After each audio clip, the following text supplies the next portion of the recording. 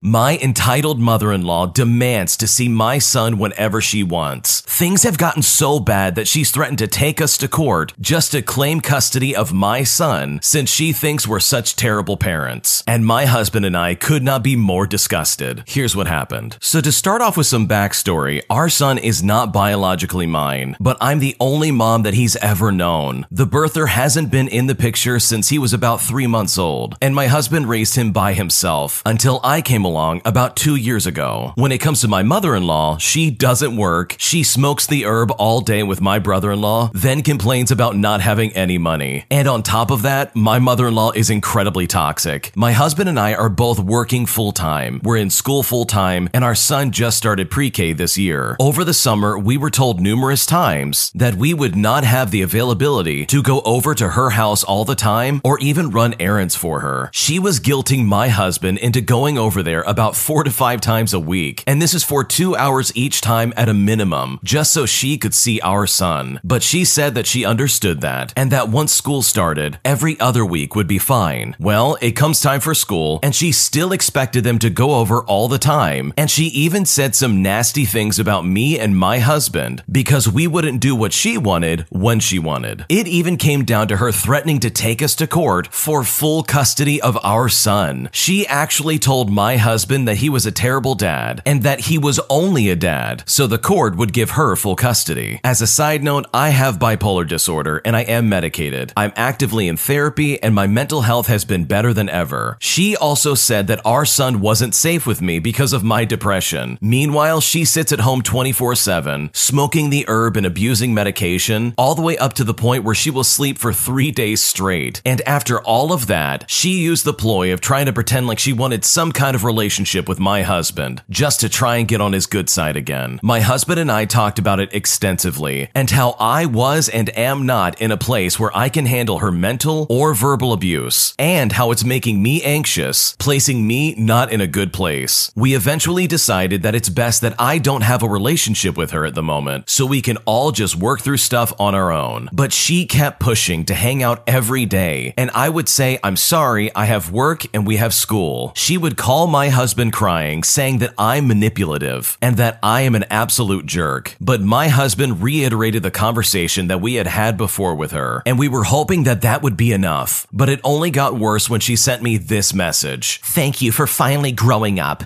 and admitting what I've known this whole time. I've been pushing a relationship with you to get you to grow up and admit that you don't want one. Now this is your fault, not mine. So I think it's best that you delete my number. I think it's best that as far as I'm concerned, you don't exist. And as far as I'm concerned, I don't exist. RJ is my son. Robbie is my grandson. And that will never change. I love them both with all of my heart. And I'm willing to do things that I don't want to do for their happiness. Namely, talk to you. So as far as I'm concerned, I hate you. You are fat and you're ugly and I hate you. And your husband is only with you for your money. So just have a nice life. After that wonderful message, it's now been 2 months of no contact with her, but not without a lack of trying on her part. And funnily enough, my family is thriving because of it. My husband spoke to a therapist about all of this, and he decided at that moment that he is the happiest that he's ever had for not having a relationship with his family, and that this is the best he has ever felt in his life mentally, and I honestly could not be happier for him. What an absolute psychopath. Did she really think for a second she could try and take these parents to court just to take their son away from them? I mean, that's absolutely ridiculous. What kind of person would try and do that? It'd be one thing if they were like abusive parents or something like that, but they're just parents trying to make their way through life. But instead, this entitled mother-in-law literally is just the scum of the earth. Not just with that terrible message that they sent towards the original poster, but also for all the implications of what she was trying to say. I mean, talk about projecting much. She literally just sits around and does nothing all day, and then expects everything just to be handed to her, which is not how the world works, lady. So I'm really happy for the original poster that this lady has cut herself out of their life. And it's so fantastic to hear that they're thriving. Hopefully it can stay this way for a while, and hopefully this weird entitled mother-in-law can get a life and just move on. Because the way she's acting right now is absolutely ridiculous. And unless she's willing to change, I honestly don't see this family ever contacting her ever again. Am I the jerk for leaving my boyfriend at the bar after I told him I was ready to leave multiple times? So my boyfriend of 4 months was in a comedy show with his friends at the bar the other night. He asked me to come to the show with him, and I agreed, since I had not been to a show that he's been in for a couple of weeks due to grad school. The show started an hour late, and during the show, my boyfriend said he was going to go home and go to bed, and we agreed to do so once it was over. Also, I started my period near the show and didn't have any sanitary products, so it really was a race against time. Once the show ended, my boyfriend chit-chatted with the other comics, which is what he usually does after a show. However, this time he chit-chatted for an hour, when usually he only does that for like 20 minutes. I didn't mind at first because he kept me a part of the conversations, but suddenly all the male comics leave the group, including my boyfriend, and go into this small room at the front of the venue. When they do this, the rest of the comics leave and the bar staff is locking the doors to close. At this point, I'm sitting by myself in an empty comedy bar in the dark. The bar manager is also in the back room doing whatever bar managers do at the end of the night, and I feel uncomfortable, I'm on my period, and I'm in a part of town that I'm not familiar with. I text my boyfriend that I was ready to leave, and he responded by telling me to wait another 10 minutes. At this point, I'm livid, because at this point, I had already waited an hour. I'm also upset, because he didn't ask me to wait. Instead, he told me to continue waiting for him. I let him know I'll be leaving in 2 minutes, and he can come with me if he likes, and he told me that's okay and I can just go home, and that he will just get an Uber home. I ask him if he's sure, and he doesn't respond to my message. So I go to my car and I pull it up to the venue, and I ask him again if he's coming with me, and he told me to just go home, so I just ended up leaving without him. But then 5 minutes later, he sends me a text message saying he couldn't believe I left without him, and then he blocks my number and blocks me on social media. The next day, he unblocks me and says that he needs a day to calm down before he can speak to me. I don't understand why he's so mad at me, since he told me twice that I should just go home. Am I the jerk in this situation? Is there something that I did wrong that I'm not seeing here? What should I do? I mean, in my opinion, I don't think you did anything wrong. If anything, you literally did everything right. You texted him multiple times and asked him, hey, are we leaving or not? It's literally been an hour and your set is done. Like, let's get going. And he even encouraged you to go home and said, hey, it's fine, just go ahead and leave. And right as you're leaving, you double checked again. Hey, are you sure about that? And he's like, yeah, go ahead and leave. So for him to then turn around and then freak out and be like, oh my gosh, you actually left, is such a double standard in this situation. It's just not even funny. And it seems incredibly petty as well. Like, there's no reason to act like that in the slightest. If you didn't want her to leave, then say, hey, I don't want you to leave. But I think considering the circumstances, as well as some personal issues that were going on, how can he not understand that you probably need to go home? Because I'm willing to guess that these are probably things you want to take care of at home instead of at some comedy club that's closing down for the day. So if anything, your boyfriend's just being very inconsiderate and incredibly childish. I mean, why would he freak out on you and start blocking you everywhere? That seems like a massive overreaction after he's the one that said, hey, you can go ahead and go home. Not just once, but twice at that. So I honestly would not feel bad in this situation. You are absolutely not the jerk. You did everything you could to make sure he feels accommodated. So if there really is any kind of problem in this situation, it seems like it's your boyfriend's problem and definitely not anything that you did. An entitled Karen freaks out when we don't have any bikes available for her to rent, and I honestly could not be more annoyed. So for some quick essential information, the hotel I worked at rented out bikes, which my fellow hotel workers already know that they fall under the rule of, hey, they're based on availability. Now to the main story. It was a beautiful Saturday summer morning, around 8 o'clock in the morning. I'm in my checkout routine when I see 4 people entering the hotel. You know this feeling when checkout is not even done, and you see a check-in arrive, and you want to roundhouse kick them in the face for interrupting your flow. But once they arrive at the desk, you can't help but turn into an angel of hospitality. Or maybe that's just me. Luckily for me though, their room wasn't ready anyway, so thankfully there was nothing more for me to do for them other than to open the garage door for them so they can park their car. But wouldn't you guess it, they wanted to rent some bikes, which is a case where I can say, sure, no problem. Let me get that sorted while you go park your car, which is when I realized that the guests who had rented the bikes the day before had not returned the keys yet. I did not have 4 bikes on availability. Please bear in mind that 2 of those 4 people had not even reserved a room at the hotel. The group returns from the garage and I say, I'm so sorry, but we don't have any bikes available. But I can provide you the addresses to 2 bike rental shops in the neighborhood. And at this rate, I was hoping this would just solve the problem, right? Well, no, because they called ahead and the nice young men on the phone apparently promised them that they would be able to pick up those bikes when they came in to check in at 8 o'clock on Saturday. Now, maybe someone can answer this for me. What is the shiniest golden rule of hospitality? Say it with me. No promises. This is what I teach every new agent that I had to train the second they take a position at the front desk. Don't promise anything. There are no promises. So I explained to them the old availability rule. I can see my words arriving at their ears, bouncing off, and then crashing into my face because they came back and said, well, we were promised bikes. Again, I apologized and said that it seems that not enough keys had been returned for them to rent. The woman of this group, who wouldn't even stay at the hotel, stares daggers at me and demands that I call up the room that has the guest with the keys so that they can actually rent the bikes that they were promised. But I refuse to do that. I am not about to wake up a checked-in guest, but she doesn't care if they are still sleeping. She planned a bike tour, and I was apparently messing everything up. They made restaurant reservations, and they had the whole day planned out with those bikes, which is really backwards in my opinion, because they planned a bike tour with no bikes. It is the usual back and forth, with me defending the current guests that have the keys, while she raises her voice at me. But believe it or not, eventually they give up, and they trot off to one of the rentals that I recommended. But it gets a lot worse when they return 10 minutes later with no bikes, because the shop that I recommended opens up in 2 hours, which is my bad to be fair. Again, the woman who hasn't even reserved a room is yelling at me to call the guest with the keys. But I am sure you know how it is, dear colleagues. Yelling at me is not going to get you anywhere, so I just stand there with my legs shaking and a neutral smile plastered on my face, apologizing and explaining what based upon availability means, hoping that this would be over soon. At some point, I get tired of repeating myself, and I just let her anger wash over me until she realizes I've turned into a black hole absorbing her screams. With nothing else to do, she calls me some terrible words before stomping off to the breakfast room and demands a free coffee. And you know what? After that experience at this job, I really do not miss the drama. Another day is here, and you're ready for it. What to wear? Check.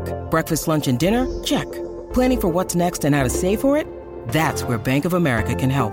For your financial to-dos, Bank of America has experts ready to help get you closer to your goals. Get started at one of our local financial centers or 24/7 in our mobile banking app. Find a location near you at bankofamerica.com/talktous. What would you like the power to do? Mobile banking requires downloading the app and is only available for select devices. Message and data rates may apply. Bank of America N.A., member FDIC. When you need mealtime inspiration, it's worth shopping Kroger, where you'll find over 30,000 mouth-watering choices that excite your inner foodie. And no matter what tasty choice you make, you'll enjoy our everyday low prices, plus extra ways to save, like digital coupons worth over $600 each week. You can also save up to $1 off per gallon at the pump with fuel points. More savings and more inspiring flavors make shopping Kroger worth it every time. Kroger, fresh for everyone. Fuel restrictions apply. Hey, have you ever used Cheapo Air? For years, and I really like it. With Cheapo Air, you can book online, use their app, or even over the phone. They've got great prices on over 500 airlines and millions of accommodations. They're my go-to for travel planning. And if you join their Club Miles program, you can earn points to save on the cost of your travel. Book on the app, and you get double points. Sounds like it's time I tried Cheapo Air. Call Cheapo Air at 855-247-3279 or visit cheapoair.com/podcast. Hey, have you ever used Cheapo Air? For years, and I really like it. With Cheapo Air, you can book online, use their app, or even over the phone. They've got great prices on over 500 airlines and millions of accommodations. They're my go-to for travel planning. And if you join their Club Miles program, you can earn points to save on the cost of your travel. Book on the app, and you get double points. Sounds like it's time I tried Cheapo Air. Call Cheapo Air at 855-247-3279 or visit cheapoair.com/podcast. Hey, have you ever used Cheapo Air? For years, and I really like it. With Cheapo Air, you can book online, use their app, or even over the phone. They've got great prices on over 500 airlines and millions of accommodations. They're my go-to for travel planning. And if you join their Club Miles program, you can earn points to save on the cost of your travel. Book on the app, and you get double points. Sounds like it's time I tried Cheapo Air. Call Cheapo Air at 855-247-3279 or visit cheapoair.com/podcast.